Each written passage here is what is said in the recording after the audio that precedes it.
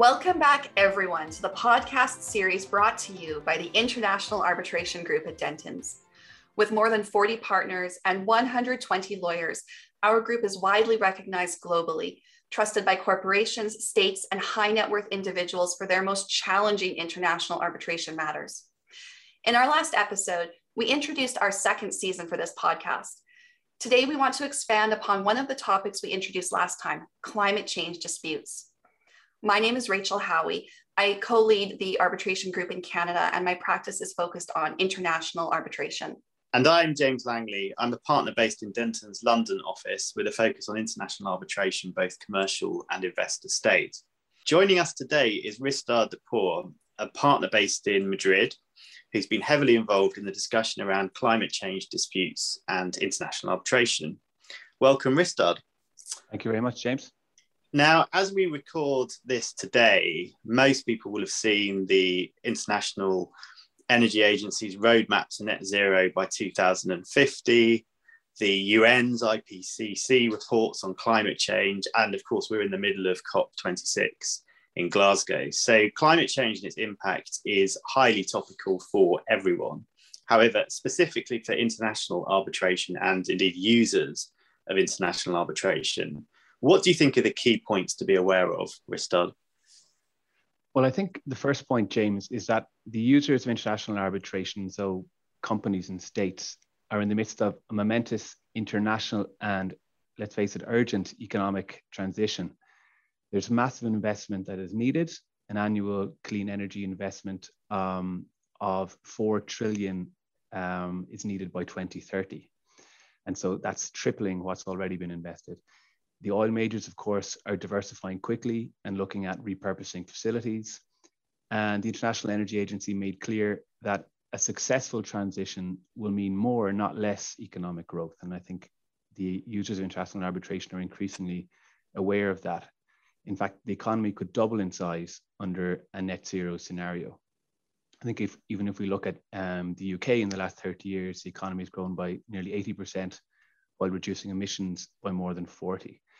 But this really concerns all jurisdictions. And part of the urgency in this transition is a swift resolution of disputes so as not to stifle the deployment of the necessary infrastructure and technologies. So I think from the point of view of lawyers like ourselves, international arbitration practitioners, we need to realize how we can play our part. And as we discussed before, I think part of that is mastering the types of contracts that are relevant, and by knowing how to use international arbitration to resolve the dispute in the most efficient way for the parties, and where possible, where permitted by the contract, in line with Paris Agreement goals. And there's a need, of course, to have an eye on enforcement, which could potentially be years down the road in some cases, since soft law is quickly becoming hard law. And so for our clients' own interest to avoid any public policy arguments, but I'll explain that maybe in more detail later.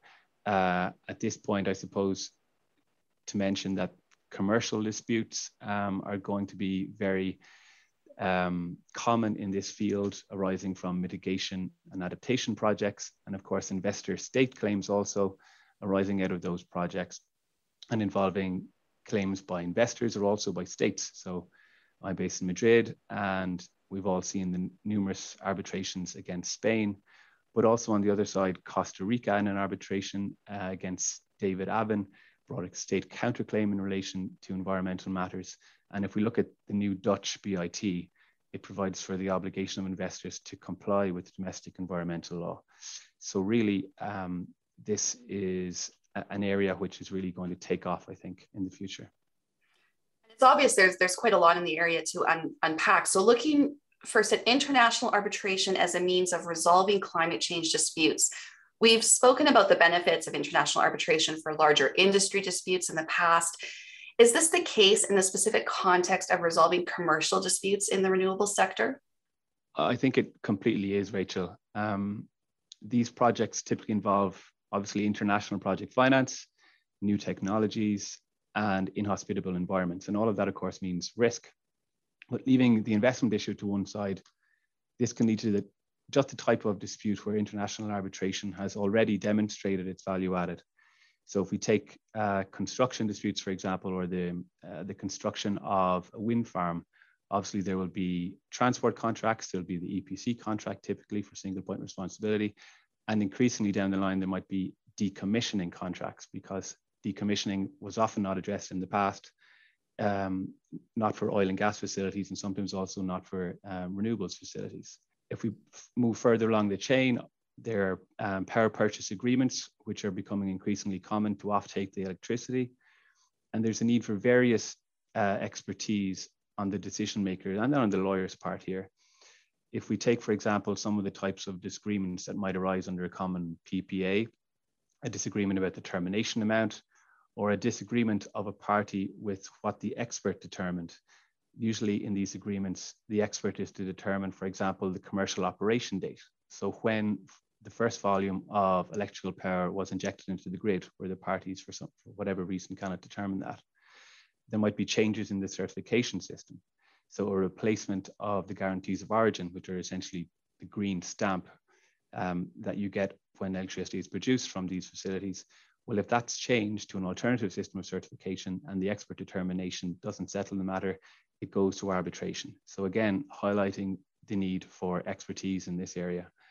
And finally, I think this is quite timely to discuss this in the context of what's happening in Glasgow at the moment, offset contracts. And so in the past, ERPAs, or emission reduction purchase agreements, have been quite common. And the future of these contracts largely depends on what is happening in the rooms of Glasgow right now regarding Article 6 of the Paris Agreement, which is known, of course, as the markets provision. And then on that concept of change and, of course, the involvement of states, moving to the second issue of investor-state disputes, are we seeing these arise in relation to climate change? And if not, where do you expect they may arise? And another question I had on that front is, are there any trends or directional shifts emerging on this front? Has this started to form the basis for counterclaims in the way that other environmentals have in recent years? And as you just mentioned in the other case you were discussing. Yeah, an interesting question, Rachel, and I suppose a necessarily broad one. We are definitely increasingly seeing these types of disputes. And if we look at recent developments, we can see that the possibility of an increase is very clear. Let's take the G20 agreement that we had very recently to put an end to the provision of international public finance for new unabated coal power generation abroad by the end of this year. That may be a forerunner of further restrictions with domestic effect, which could give rise to investment claims.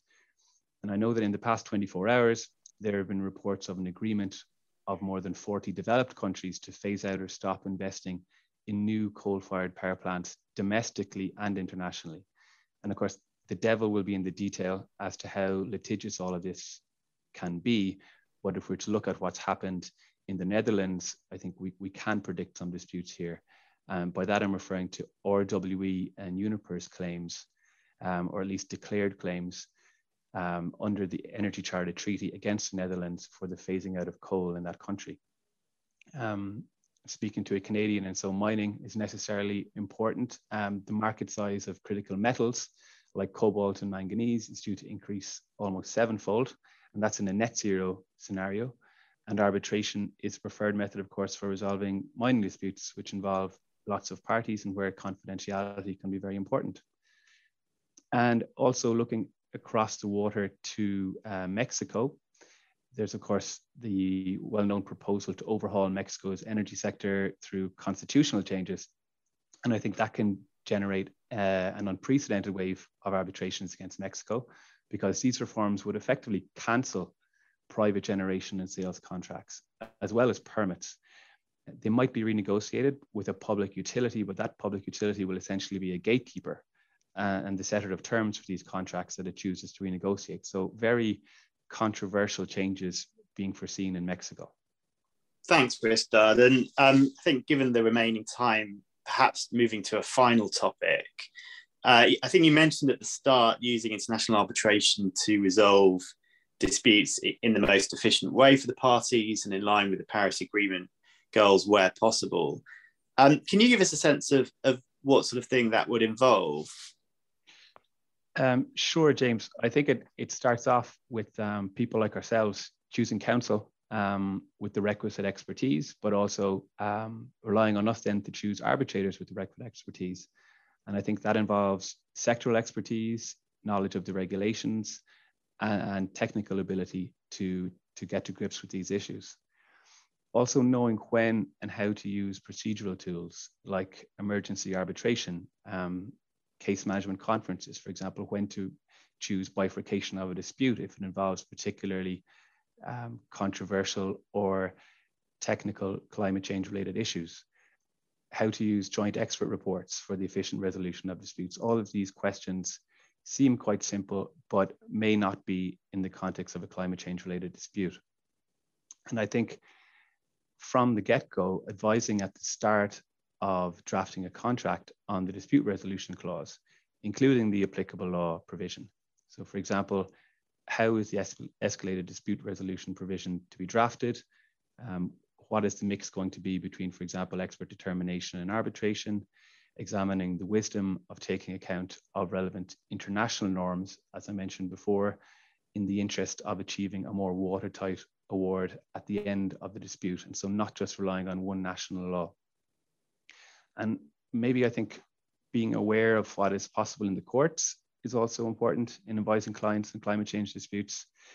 Looking towards the future, for example, I think a thorough knowledge of issues like jurisdiction, standing, and redressability is important to be able to advise clients as to how arbitration may sometimes be a better fit than the court, or also the likelihood of state counterclaims based on the likely success or failure of civil society-led legal court actions against companies. Thanks for that, Ristad. And of course, we are right in the middle of COP26, sitting here in London, looking up towards Glasgow and wondering how that's going to pan out. Do you have any thoughts about where that might be heading? Well, that it really is the crystal ball question, James. But I definitely think finance is going to be a huge question, and so really garnering this 100 billion that has been sought for the past number of years, but has not been provided, and also I think carbon markets. So what is to happen in relation to Article 6, and who's going to take over? What sort of mechanism will replace the clean development mechanism, which is so important internationally as a market mechanism?